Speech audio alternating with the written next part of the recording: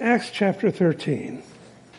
Part 2 in the series that I've titled The Galatians, not to be confused with the book of Galatians. Now, the letter that Paul wrote to Galatians, he wrote to a group of churches, the church at Antioch being one of them. There are also some other towns that he visits in his first missionary journey. And then when he goes back home, trouble erupts because, and we'll talk about it as we get into future studies here, where they go to Antioch or to Iconium, Lystra, and Derbe, and the Jews get pretty worked up. They'll get pretty worked up beginning next week as we finish chapter 13 as well. Things are going well as he is laying out the gospel to these people. Pretty amazing that Paul and Barnabas now, as we've looked at, they're on their first missionary journey. Now, they didn't know that. We know it because we look at the whole picture in the book of Acts and we think, well, okay, they took 3 journeys. All they knew was that they were there at the church in Antioch and the Holy Spirit said, go. And so being obedient to God, they went. And as we looked at, they began there at Antioch in Syria. And from there they traveled to Cyprus, a large island in the Mediterranean Sea. And we talked about how the work that they did there, and Sergius Paulus, the guy that was the governor of the island, and how he came to know Christ. And then from there they sailed north to the mainland in what would be southern Turkey today, landed at a place called Perga in Pamphylia. That, like, Perga would be the city, Pamphylia would be the region. And so they start out there. And then from there, we can assume that Paul gets pretty sick. My own personal opinion, doesn't tell us anywhere what he got, but we get some clues because we see that he has eye problems and that things are going on, and that from there in Perga, they travel up to Antioch and Pisidia, which is way up in the mountains. A perilous journey. We looked at that last week. And so he and Barnabas get to this place, the other Antioch. And there was a guy that went around I think it was in the days of Alexander the Great, and he named a whole bunch of cities Antioch. And it was the same guy that founded these cities. He just traveled the empire, and there's an Antioch, there's another Antioch.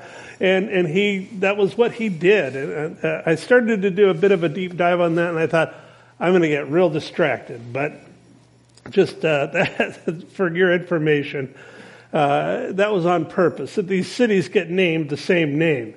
So now, in Antioch and Pisidia, which is part of Galatia, they've traveled into Galatia now. That's the Roman region, the province of Galatia. They have gone into the synagogue on Shabbat, on the Sabbath day. Paul, as I mentioned, he's sick. He's not feeling well.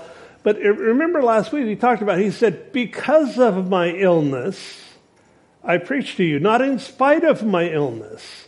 So God is using this illness somehow. Again, we don't have the details, but God is using it to sort of drive Paul to the place where he is there, where he is, and doing what he's doing, because he didn't feel good.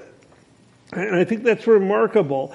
I know many times in a much lesser degree, I don't put myself on par with the Apostle Paul at all, and yet I do know that many times, whenever I'm feeling sick, there have been times where I have just felt horrible. And it's like, Lord, I'm just going to go do what you've called me to do. I'm going to go and I'm going to teach. I remember the first time that happened, I was at a church in Gridley, California, and I was scheduled to preach Sunday morning, and I woke up, I had the flu, and it's like, you know what, God, there's no time to call somebody to fill in. And I'm just going to trust you. And I have been amazed at his faithfulness. And Paul is leaning on the faithfulness of God here. I believe that this could easily be what he refers to in 2 Corinthians chapter 12 as his thorn in the flesh, that he prayed would be removed, and it wasn't. And so he leaned into it, figured, well, that's just what God has for me. Good attitude to have. So here, what we looked at last week was he begins this first sermon. It's the first recorded sermon first recorded teaching that he does. He had probably done some teaching up in Tarsus after he left Jerusalem, and I think he left because he was taking an early retirement until Barnabas went and got him. But he'd probably done some teaching up there at his home region, and then probably he and Barnabas had done some teaching on the island of Cyprus as they had gone through. We know that he had given instruction to Sergius Paulus, but we can assume that they went to the synagogues and did that. But this is the first recorded teaching that we have, and it's a great pattern. We looked at how it's patterned very closely after the teaching that Stephen did there in Jerusalem when the religious leaders rushed up on him and killed him, while Paul, then Saul, held the cloaks of those who were stoning him. And I can only imagine that it had a profound impact on him. So in verses 13 through 25, we saw that Paul begins now he recounts Israel's history. And he's going back into the Old Testament, into their Bible, the Scriptures, and he's saying, look at this. And he pulls that forward and he says, now Christ is the fulfillment of this. And then he comes and he pulls this out. He starts all the way back in Genesis, talks about the fathers of the nation, Abraham, Isaac, and Jacob. And then he goes forward from there. He goes into the Exodus, how the people prospered in Egypt, and then they didn't prosper in Egypt. And God had to go and literally pull them out of the land through Moses. And then he goes through and he talks about they wandered in the wilderness for 40 years. Each time he connects this to an aspect of the fulfillment that we have in Christ. And the point in all of that is that you've heard me use the term redemptive history. All right? As I mentioned last week, things start out with Adam and Eve in the creation, and then they go terribly wrong. And from that point, God begins the work of redemption, bringing men back into fellowship with Him. And the whole Bible is redemptive history from that point forward. The gospel fits into that. And what Paul is doing here is he's recounting Israel's redemptive history, the redemptive history, that which God had done consistently and continuously to reach into their lives and to work on their behalf to bring them into a place of relationship with Him. Well, I want you to understand something here. This isn't a bunch of fragmented events. I look at redemptive history as like a river, and that it flows through time. And we're going to look at that. And I want you to catch that this morning because as we come into that deeper understanding, as we look at this, as we look at the flow of redemptive history, we will discover that we are in that flow. And Paul's design in this sermon to the people here in Antioch is that they realize they are in that flow, that they are not standing on the banks of the river, they're in the river. They are not observers of what God is doing in His redemptive work, they're part of it. So are we. Extremely important that we understand that because we pull ourselves out of that. This is just a history lesson. Let's study up and go home.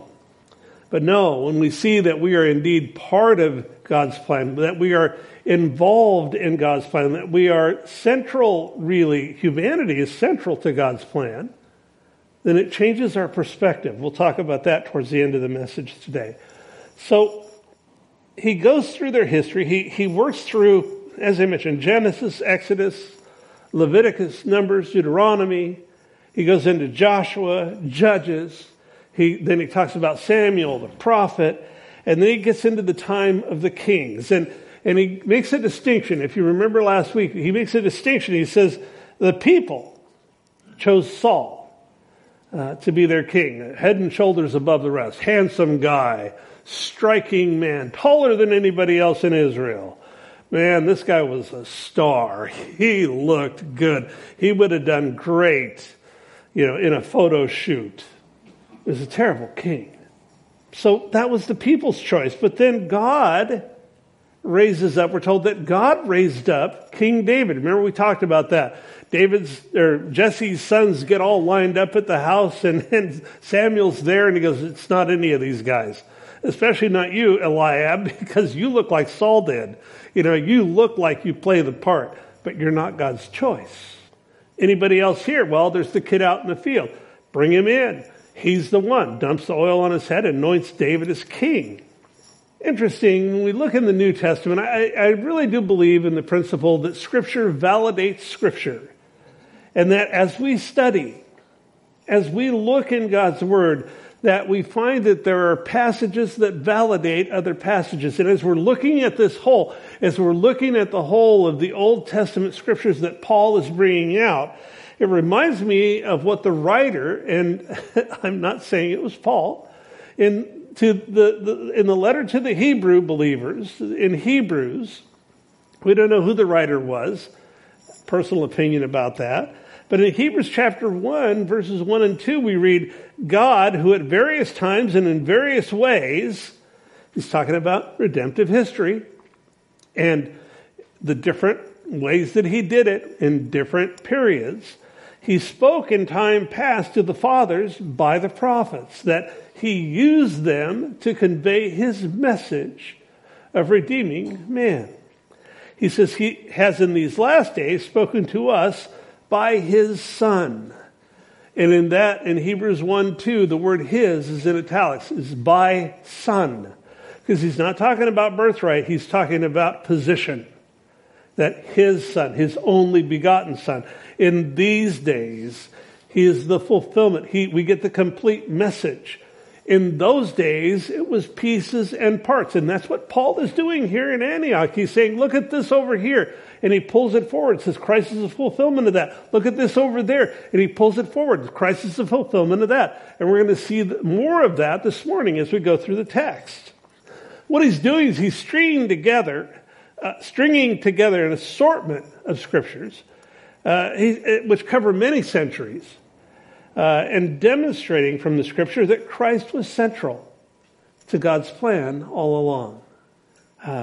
Beautiful the way that he does it. Again, under the empowering of the Holy Spirit, he is putting these things together, and we'll find out that towards the end of this time, that the people are left, their heads are spinning by the time he's done. They're saying, can you please give us more?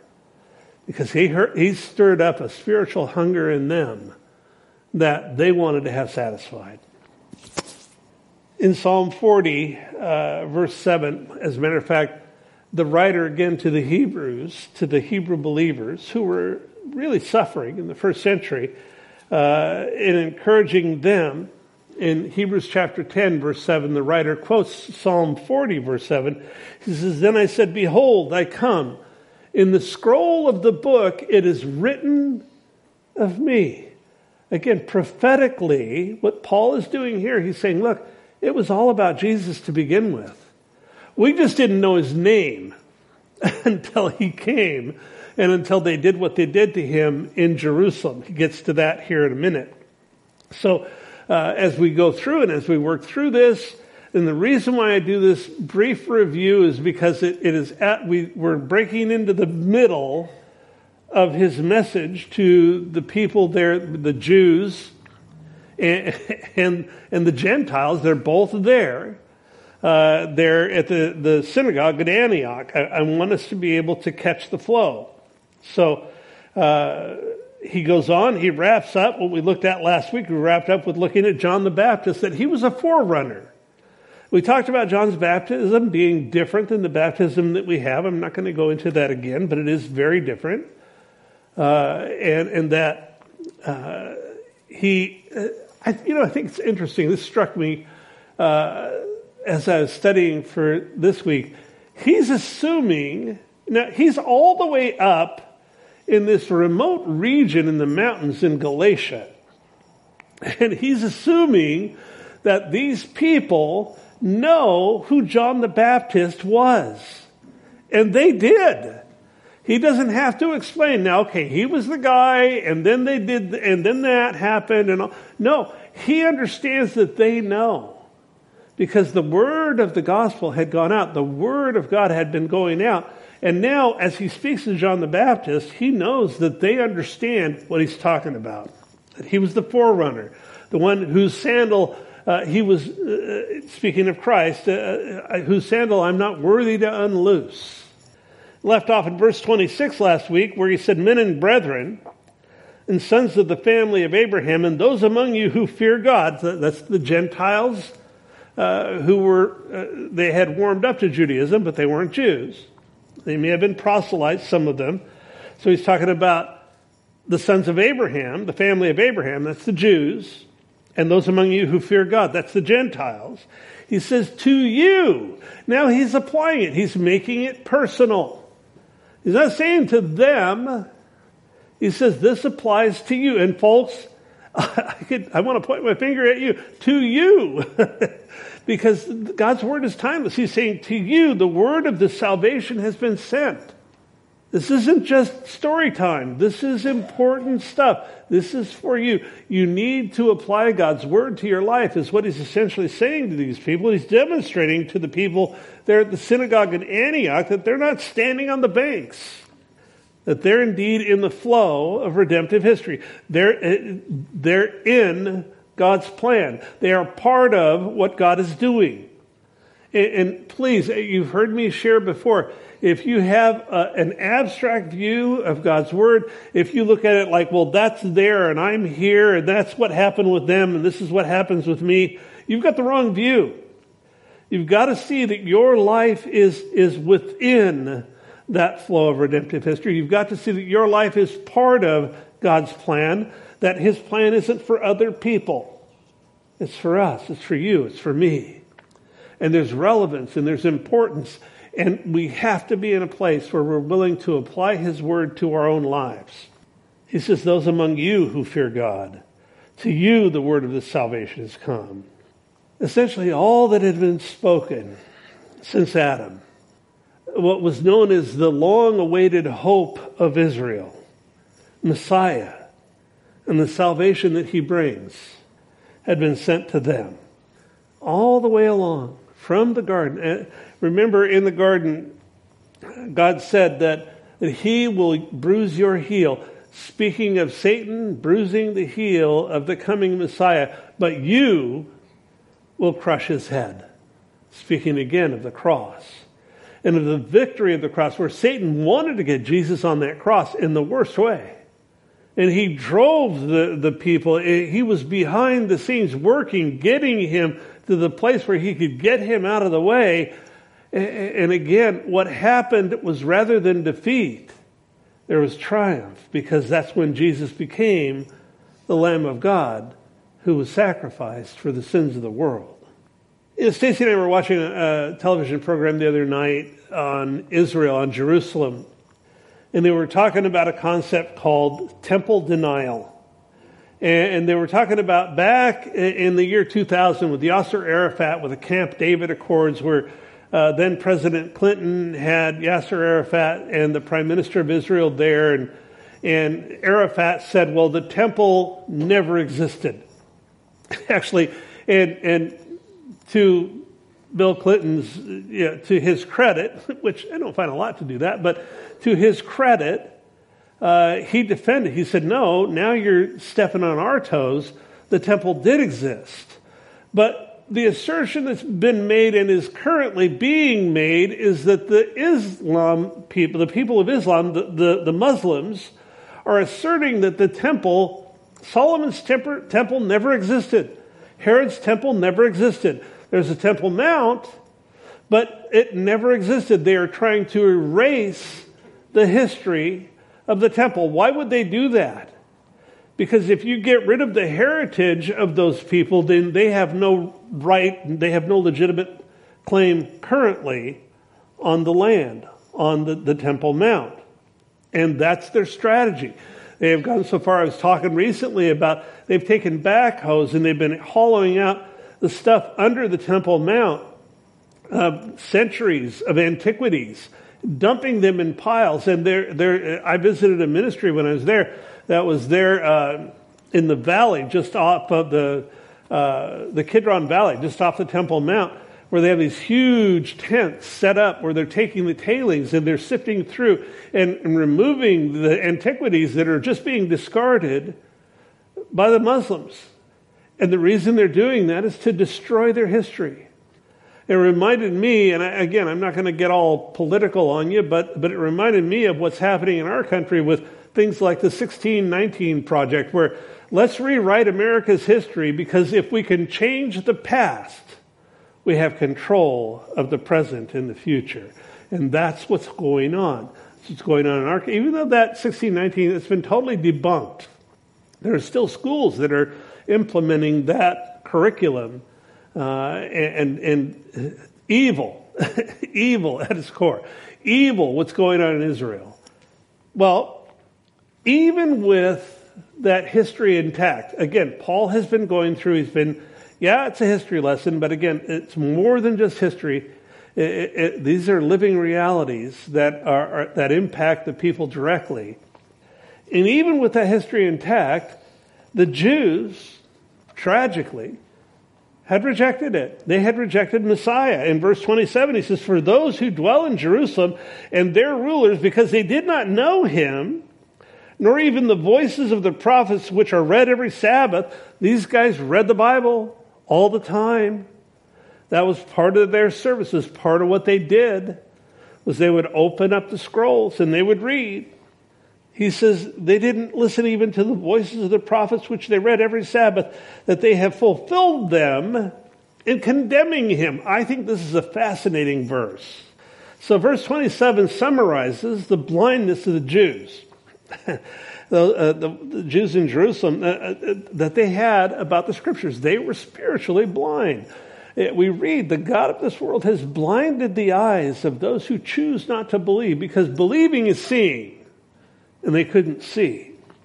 Even though they dogmatically read the Scriptures day in and day out, week in and week out, they missed it.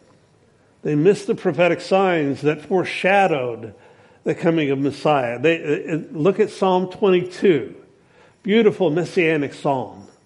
Look at Isaiah 53. Zechariah, Malachi. A whole bunch of prophecies. There is numerous prophetic places in the Old Testament that do what Paul is doing here at the synagogue in Antioch, and he's pulling those forward and saying that pointed to Christ. He's saying because they missed it, that they themselves became the fulfillment of the prophecies. Think about Isaiah 53. He was esteemed not. He was afflicted. He was despised. He was rejected. In John, the Gospel of John, chapter 1, in verse 11, we're told he came to his own, and his own did not receive him.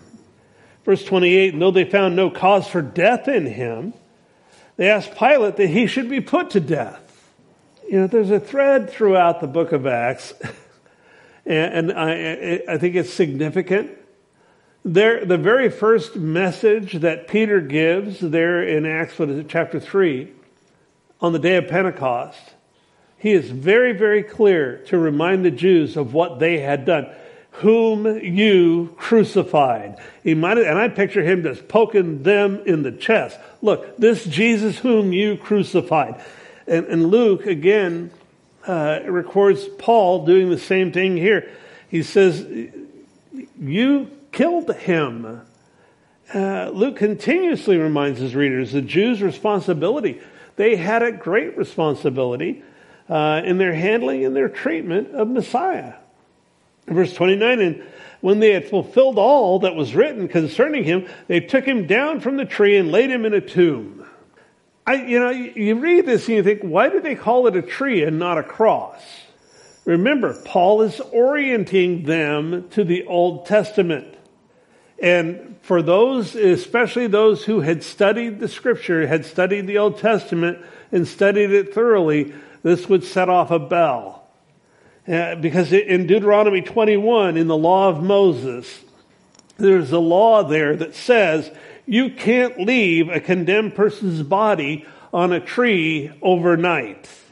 And so even in that, there's a nuance here. He doesn't say, I'm quoting Deuteronomy, but even in that, when he makes the mention of it and he structures his statement that way, it's a reflection of something that found its fulfillment from the Old Testament in the current reality that he's talking about, and its fulfillment in Christ. In verse 30, he says, but God. There's one of those, have you ever looked at, I love it when I see the but God sayings in the Bible. I love it in Ephesians chapter 2. You were dead. You weren't kind of dead. You weren't passed out. You were dead in your trespasses and sins. But God, being rich in mercy, saved us. And he goes on. It says here, but God raised him from the dead. Interesting. Something that I think is significant again in looking at the book of Acts as a whole, looking at the gospel. Every single time that Luke brings up the crucifixion, he ties it to the resurrection. And I looked, I searched it out preparing for this morning. It's like, every single time that the crucifixion or the cross is mentioned, it's followed by the resurrection. Why? We find an answer, the Apostle Paul in 1 Corinthians 15, he speaks of the importance of the resurrection. Jesus didn't stay dead. We're going to look at that in a minute. He says in 1 Corinthians 15 that if Jesus didn't rise from the dead, we are of all men and women the most pitiable, and our faith is worthless. It's in vain. Folks, we've got to have understanding that the crucifixion is vital in understanding the whole counsel of God. Yes, I love the cross. I love the work that was done. Yeah, I love the words of that song, the terrible, wonderful cross, because it was both terrible and wonderful. And yet we don't get the power to live. We get the power to be alive through the work of the cross, but the power to live, the power to walk with the Lord, the power to discern His Word, all of that comes through the power of the resurrection, because when Jesus rose from the dead, He rose with power, the firstborn of the resurrection. And we've got to understand that it is inexorably linked, it is permanently linked to the crucifixion, because the work didn't stop at the cross. The work of our redemption was clearly accomplished. There's some weird doctrine out there that says, our salvation comes through the resurrection. No, it doesn't.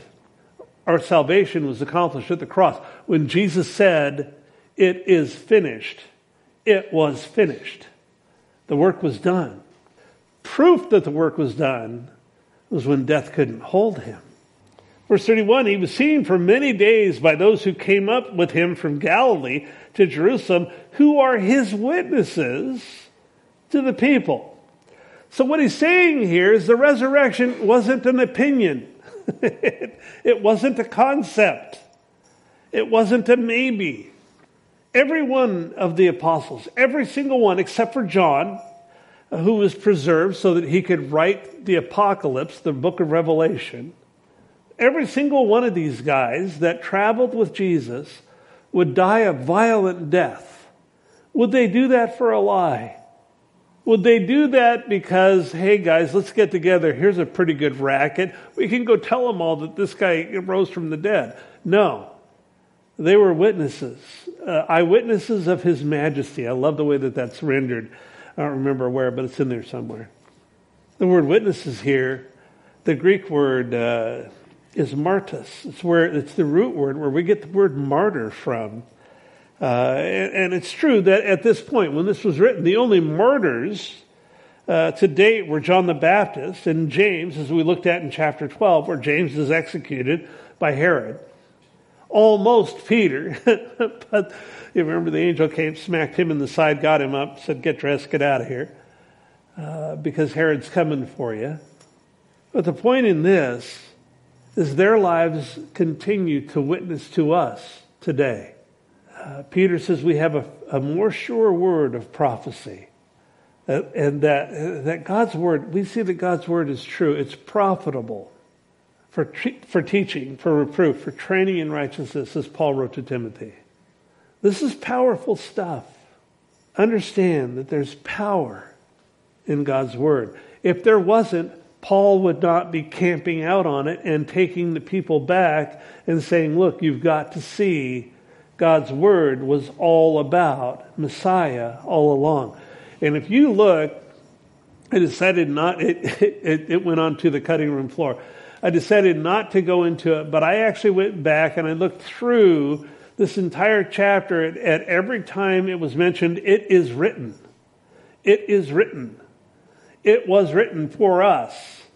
It was put down. It is all over the place here. And why would that be? Because Paul understands the importance of the Word of God in bringing to bear the things of God. It is God's speech to us. It's not just an abstract. This is real stuff. This is reality. And that's what shapes our worldview. I love what Rick's doing with our Monday night group. Because it comes back to the Word of God, shaping the way we look at the world around us. Very, very important. Verse 32, and we declare to you glad tidings, that promise which was made to the fathers. So, glad tidings, I thought, well, there's a Bible word, or a Bible, phrase. Very much like with when we're with the birth of Jesus, we bring you news of glad tidings. It's actually the same word that's used for gospel. It means good news. He said, we declare to you good news. That promise which was made to the fathers. The Greek word is evangelizo. It's where we get the word evangelize or evangelism from. Good news of what? Well, I'm glad you asked. Romans chapter 1. Verses 1 through 4, the Apostle Paul speaking there to the church at Rome years later after these events here in Acts. But the message remains the same. He says, Paul, Romans chapter 1, verse 1, he says, Paul, a bondservant of Jesus Christ, called to be an apostle, separated to the gospel, the same word as glad tidings. Separated to the gospel of God, which he promised before through his prophets in the Holy Scriptures. That's exactly what Paul is doing here in Acts. He's talking about the promises of God, which came through the prophets. He's talking about the importance of the Scripture. He says, concerning his Son, Jesus Christ our Lord, who was born of the seed of David according to the flesh. Again, we looked at that last week. He talks about David, about Jesus being the seed of David, and declared to be the Son of God with power according to the Spirit of holiness by the resurrection from the dead. That's the fulfillment of the promise. He speaks of that promise made to the fathers. Now Luke in Acts chapter 3 talks about that. He says, you're sons of the prophets, speaking to the people, and of the covenant which God made with our fathers, saying to Abraham, and in your seed all the families of the earth shall be blessed. That is what the promise was. That's what God promised to Abraham. Look, in your seed, and Paul makes a distinction in the book of Galatians when he writes back to these people that he's talking to here in Acts. He says, he doesn't say seeds, physical lineage. He says seed, spiritual lineage.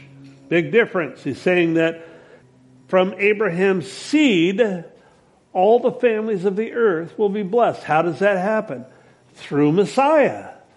Through the one. Verse 33, God has fulfilled this for us, their children, in that he raised up Jesus, as it is also written in the second Psalm, you are my son. Today I have begotten you. Paul quotes Psalm 2, verse 7, as prophetically speaking of God's promise to the fathers, which looked forward to Messiah. Verse 34, and that he raised him from the dead, no more to return to corruption, or that means to rot or to decay. He has spoken thus, I will give you the sure mercies of David. So he says, look, he's the first to be resurrected, the first fruits of the dead. We see that in 1 Corinthians again, in 1 Corinthians 15:20. He talks about the sure mercies of David.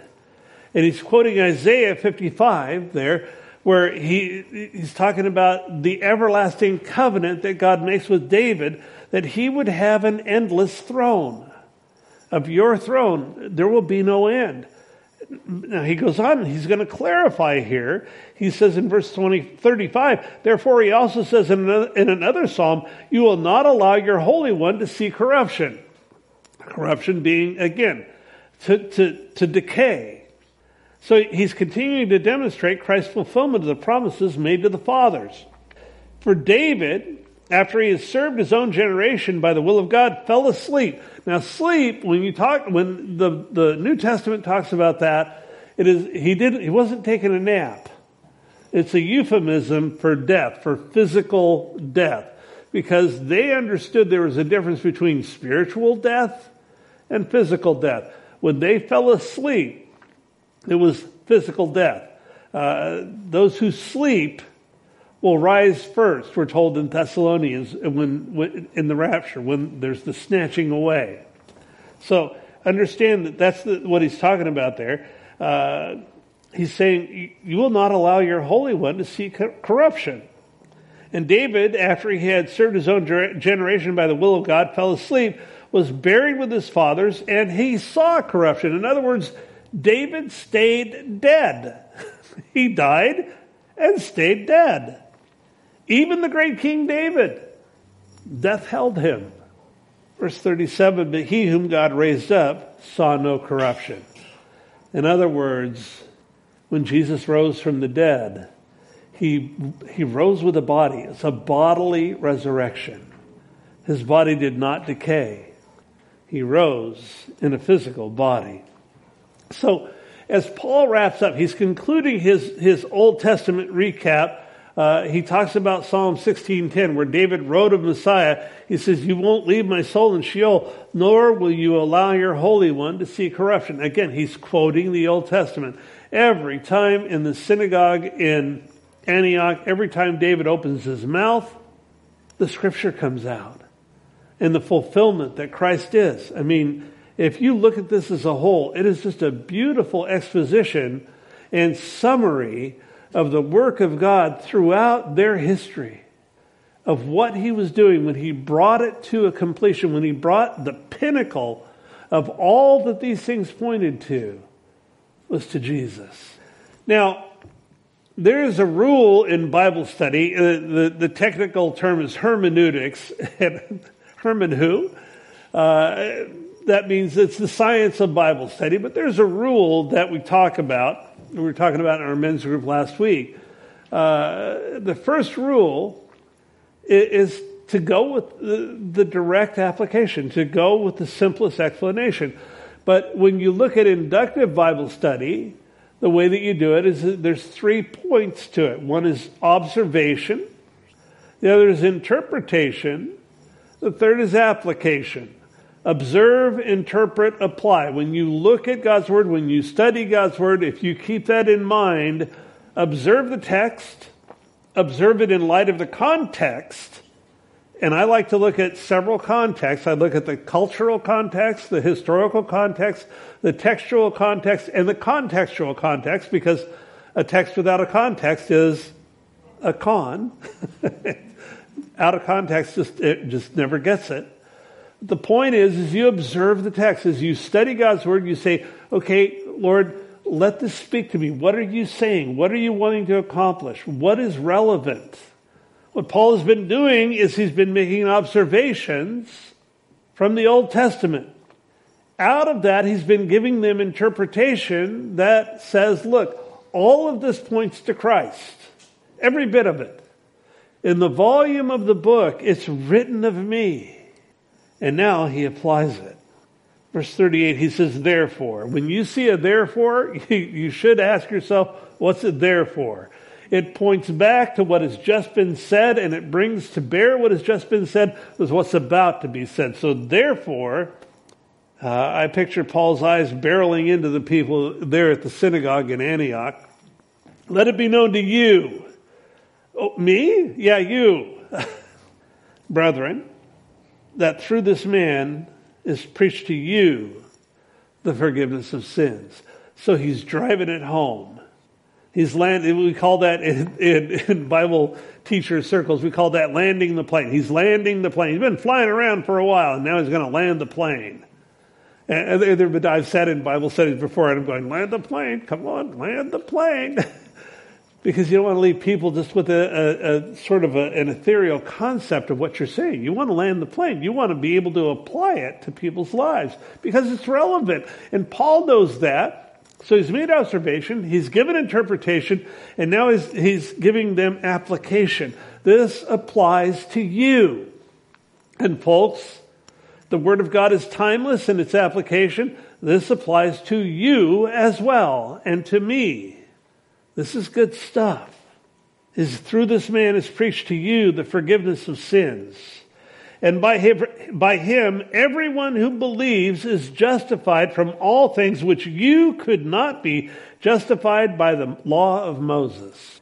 There in the synagogue, these people, they had been steeped every week in the law of Moses. They had gone and had studied, and they were faithful. They wanted to find answers and all of that. He's saying, look, you couldn't be justified by the law of Moses. You got to understand something here. We're forgiven.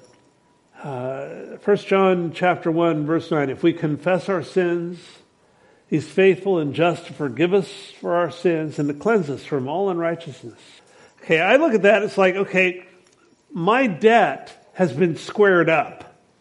Okay, my life was in the pits because of my sin. What is my sin? Every thought, word, or deed from birth that doesn't come to the standard of God's holiness and His perfection. So what does that mean? There's a lot. To be forgiven is to have that erased, to be brought up to where I'm even. My debt is squared. However, to be justified is way different than that, and it's way better. I mean, yeah, you got to be forgiven, or you don't get into heaven. However, he says you're not only forgiven, that you could never be justified in the law of Moses. You could never possess righteousness, and that's what justification is. That my life now, through faith in Christ, has been justified. That not only have I been brought up even by having my sins forgiven, my account has been filled with an inexhaustible supply that I could never, ever run out of. That when God looks at me, He sees me in the righteousness of Christ. He's saying, look, that couldn't happen in the Old Covenant. That couldn't happen in the law of Moses. Not possible. The issue that the religious leaders of Jesus' day had is they thought that they could manufacture righteousness. That's why they had endless lists of obedience. And when I see legalistic groups or circles that base it on, well, this is, if you can just be good enough, if you can do enough good deeds, if you're saved unto good works. I mean, that's how I was raised in a counterfeit religion. It's hamster on a wheel theology. You run, and you never get anywhere.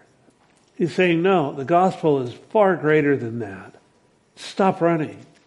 Understand that simply through faith, you have been justified.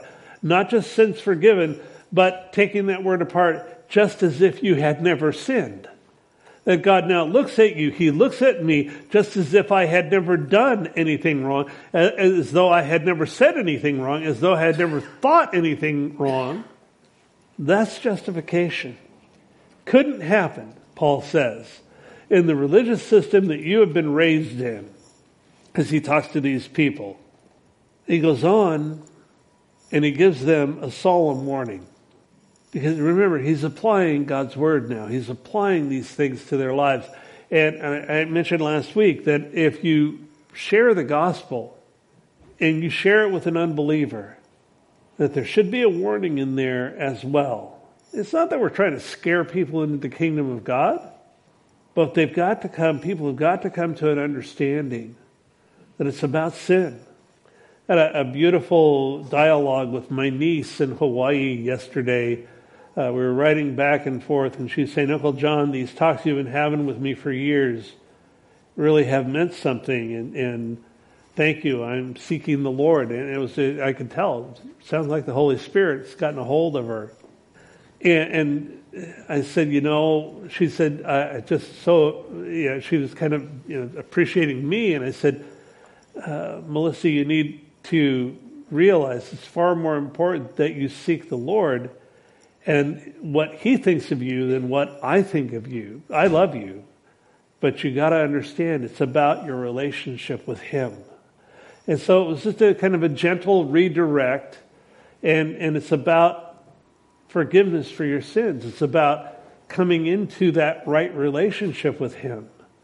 And it just reminded me of what we're looking at here. He's telling these people, look, you can go through all the obedience lists you want, but unless you've trusted Christ, unless you understand that His love is poured out through the work of the cross and His power is poured out through the work of the resurrection, you're not going to live a complete life.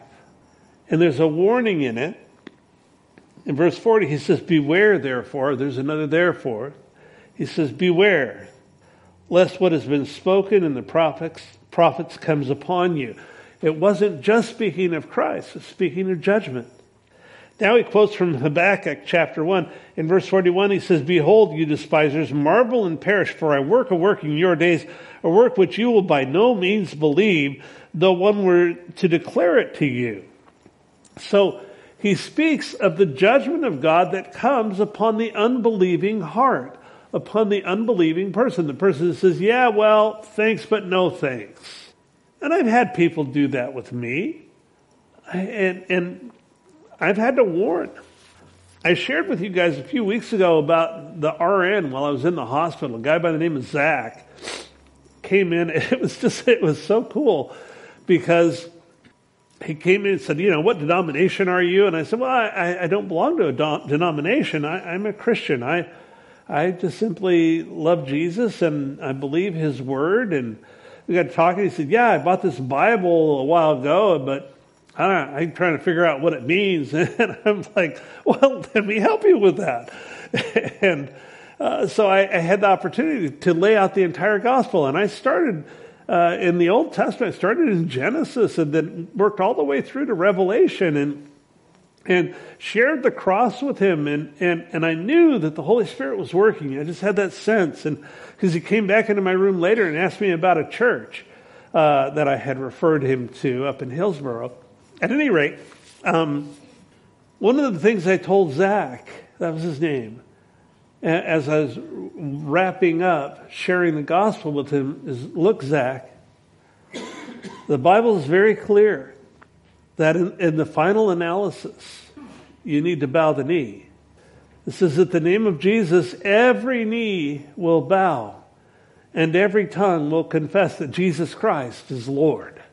So you either bow the knee willingly, faithfully, trusting Christ as Lord in your life personally, or you will bow the knee. And it'll be forced submission just prior to judgment. And this guy's looking at me like, okay, this got real serious. But it is serious. Because God's serious about us. Serious enough that He loved us to the point of sending His Son to die in our place. And folks, it's a beautiful thing when we understand God's heart in all of that. 2 Peter 3:9, I love this passage because it's not, it's not a warning like, you better watch it, buddy. God, He can't wait to get His hands on you if you don't repent. That's not what it is. 2 Peter says, the Lord is not slack concerning His promise. What promise? Been looking at it.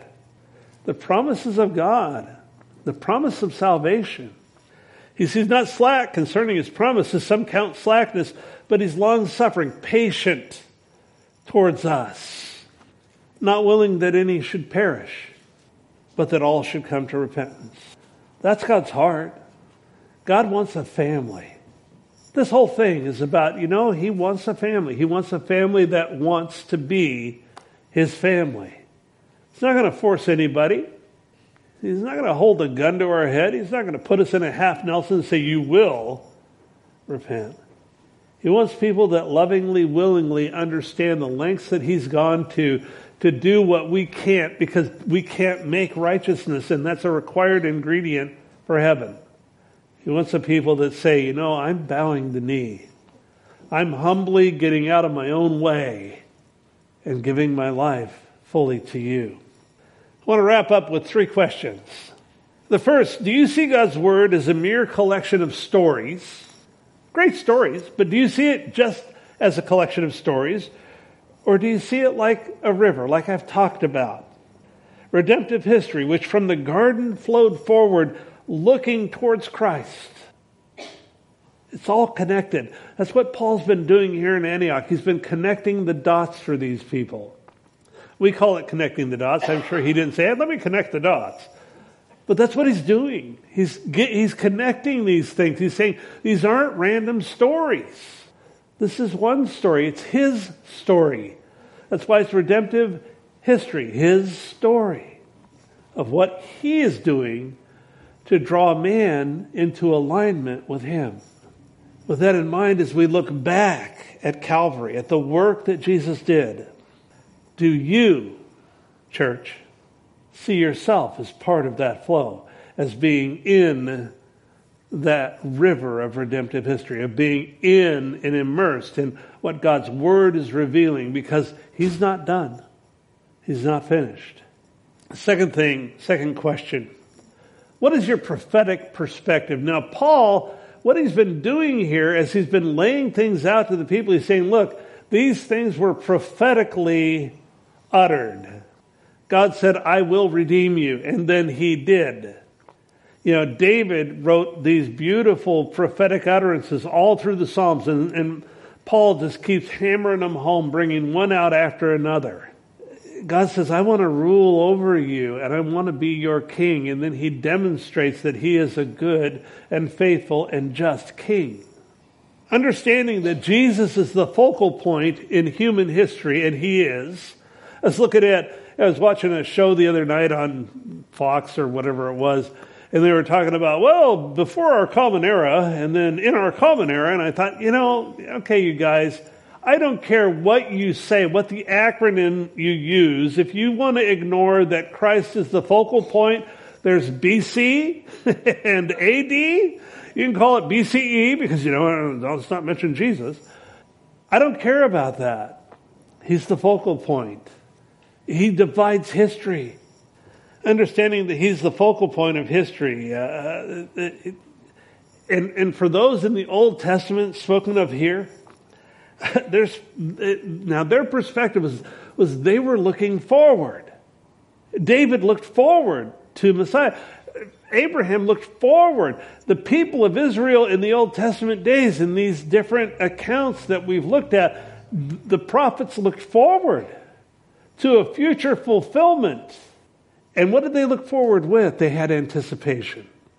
They were anticipating Messiah. They were excited that God has laid out a plan and we get to look forward to what he's going to do. Now, for those in Antioch, as Paul lays this out, their perspective was that of fulfillment.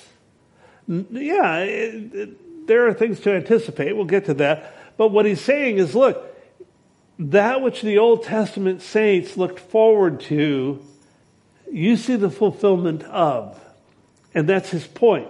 We have both, by the way. We have fulfillment and anticipation. We see the fulfillment of all that God has done to bring us into a relationship with him. And yet we anticipate because we know that he's not finished. That he is, and I believe, rapidly drawing this age to a close. I believe that he is actively working in this world. And yeah, it might look like the other guy's winning, but guess what? I've read the end of the story. We win. And that's important to keep in mind. So we look forward with anticipation. And we also look back at the fulfillment of what God has done. Because when we look at what God has done, it brings us a sense of satisfaction that, hey, you know what? I'm on the right track.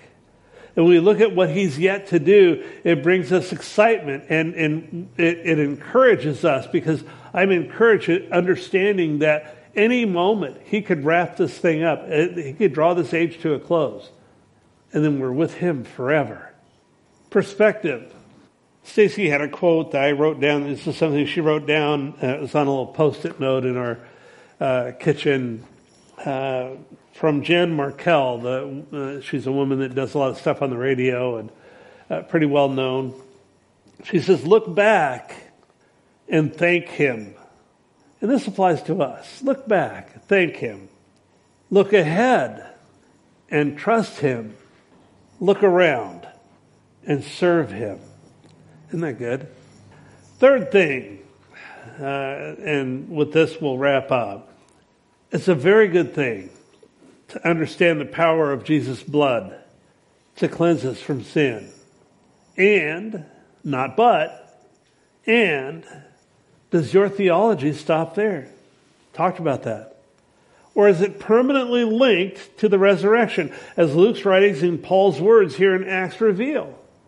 Like I said, every time that Luke writes about the crucifixion, he follows it up by saying, but he rose from the dead. It's all about transformation, folks. And I don't care, again, if you've been a Christian for a short time or if you have been for decades, God is still in the business of transforming hearts. He's still in the business of taking dented up lives and making them whole. How are you doing in that process? The power of the resurrection allows our identity to be that of a new life, not a life of sin and despair that we once knew. Therefore, let's not walk around as dead people, but as alive in Christ. Don't stop with the awesome power of the cross. Yes, awesome. I don't ever want to underestimate that. But continue the journey to the incredible power of the resurrection and allow Christ to live in, to be formed in you by the power of the Holy Spirit. That's God's will for our lives. That's what Paul is conveying to these people here in Antioch. And again, we'll start next week with the Gentiles that were there. They grab him afterwards as he dismisses everybody and they say, we got to have some more of this. This is amazing. And I'm paraphrasing, but they're excited. So excited that word flashes through the city and they get together the next Sabbath and they can't go to the synagogue. I'll share where they go. There's one place in ancient Antioch where I believe they went. It couldn't hold them. The whole city essentially went to church that day. The whole city turns out because the words of this guy are so powerful. Why are they powerful? Because the Holy Spirit is in it. He is anointing the speaking, but guess what? He's also anointing the hearing. That's my prayer constantly for us, guys. That Lord, I pray before I teach. Lord, if you don't do it, it ain't going to get done. But that works on both sides of the pulpit. It's not just God anoint the preacher. It's God anoint my hearing. Give me ears to hear and eyes to see and a heart that understands what your will is for me as part of your church. That's God's desire. That's his revealed will. And as we allow ourselves, as we submit ourselves to his work, to his transforming hand, wonderful things take place in our lives. Let's pray.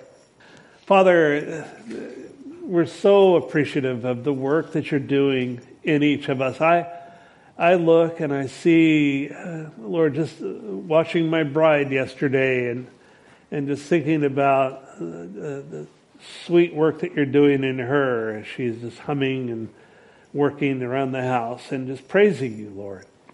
I praise you for the work you're doing in each of us and pray, Father, that you would find people whose hearts are yielded to your transforming power.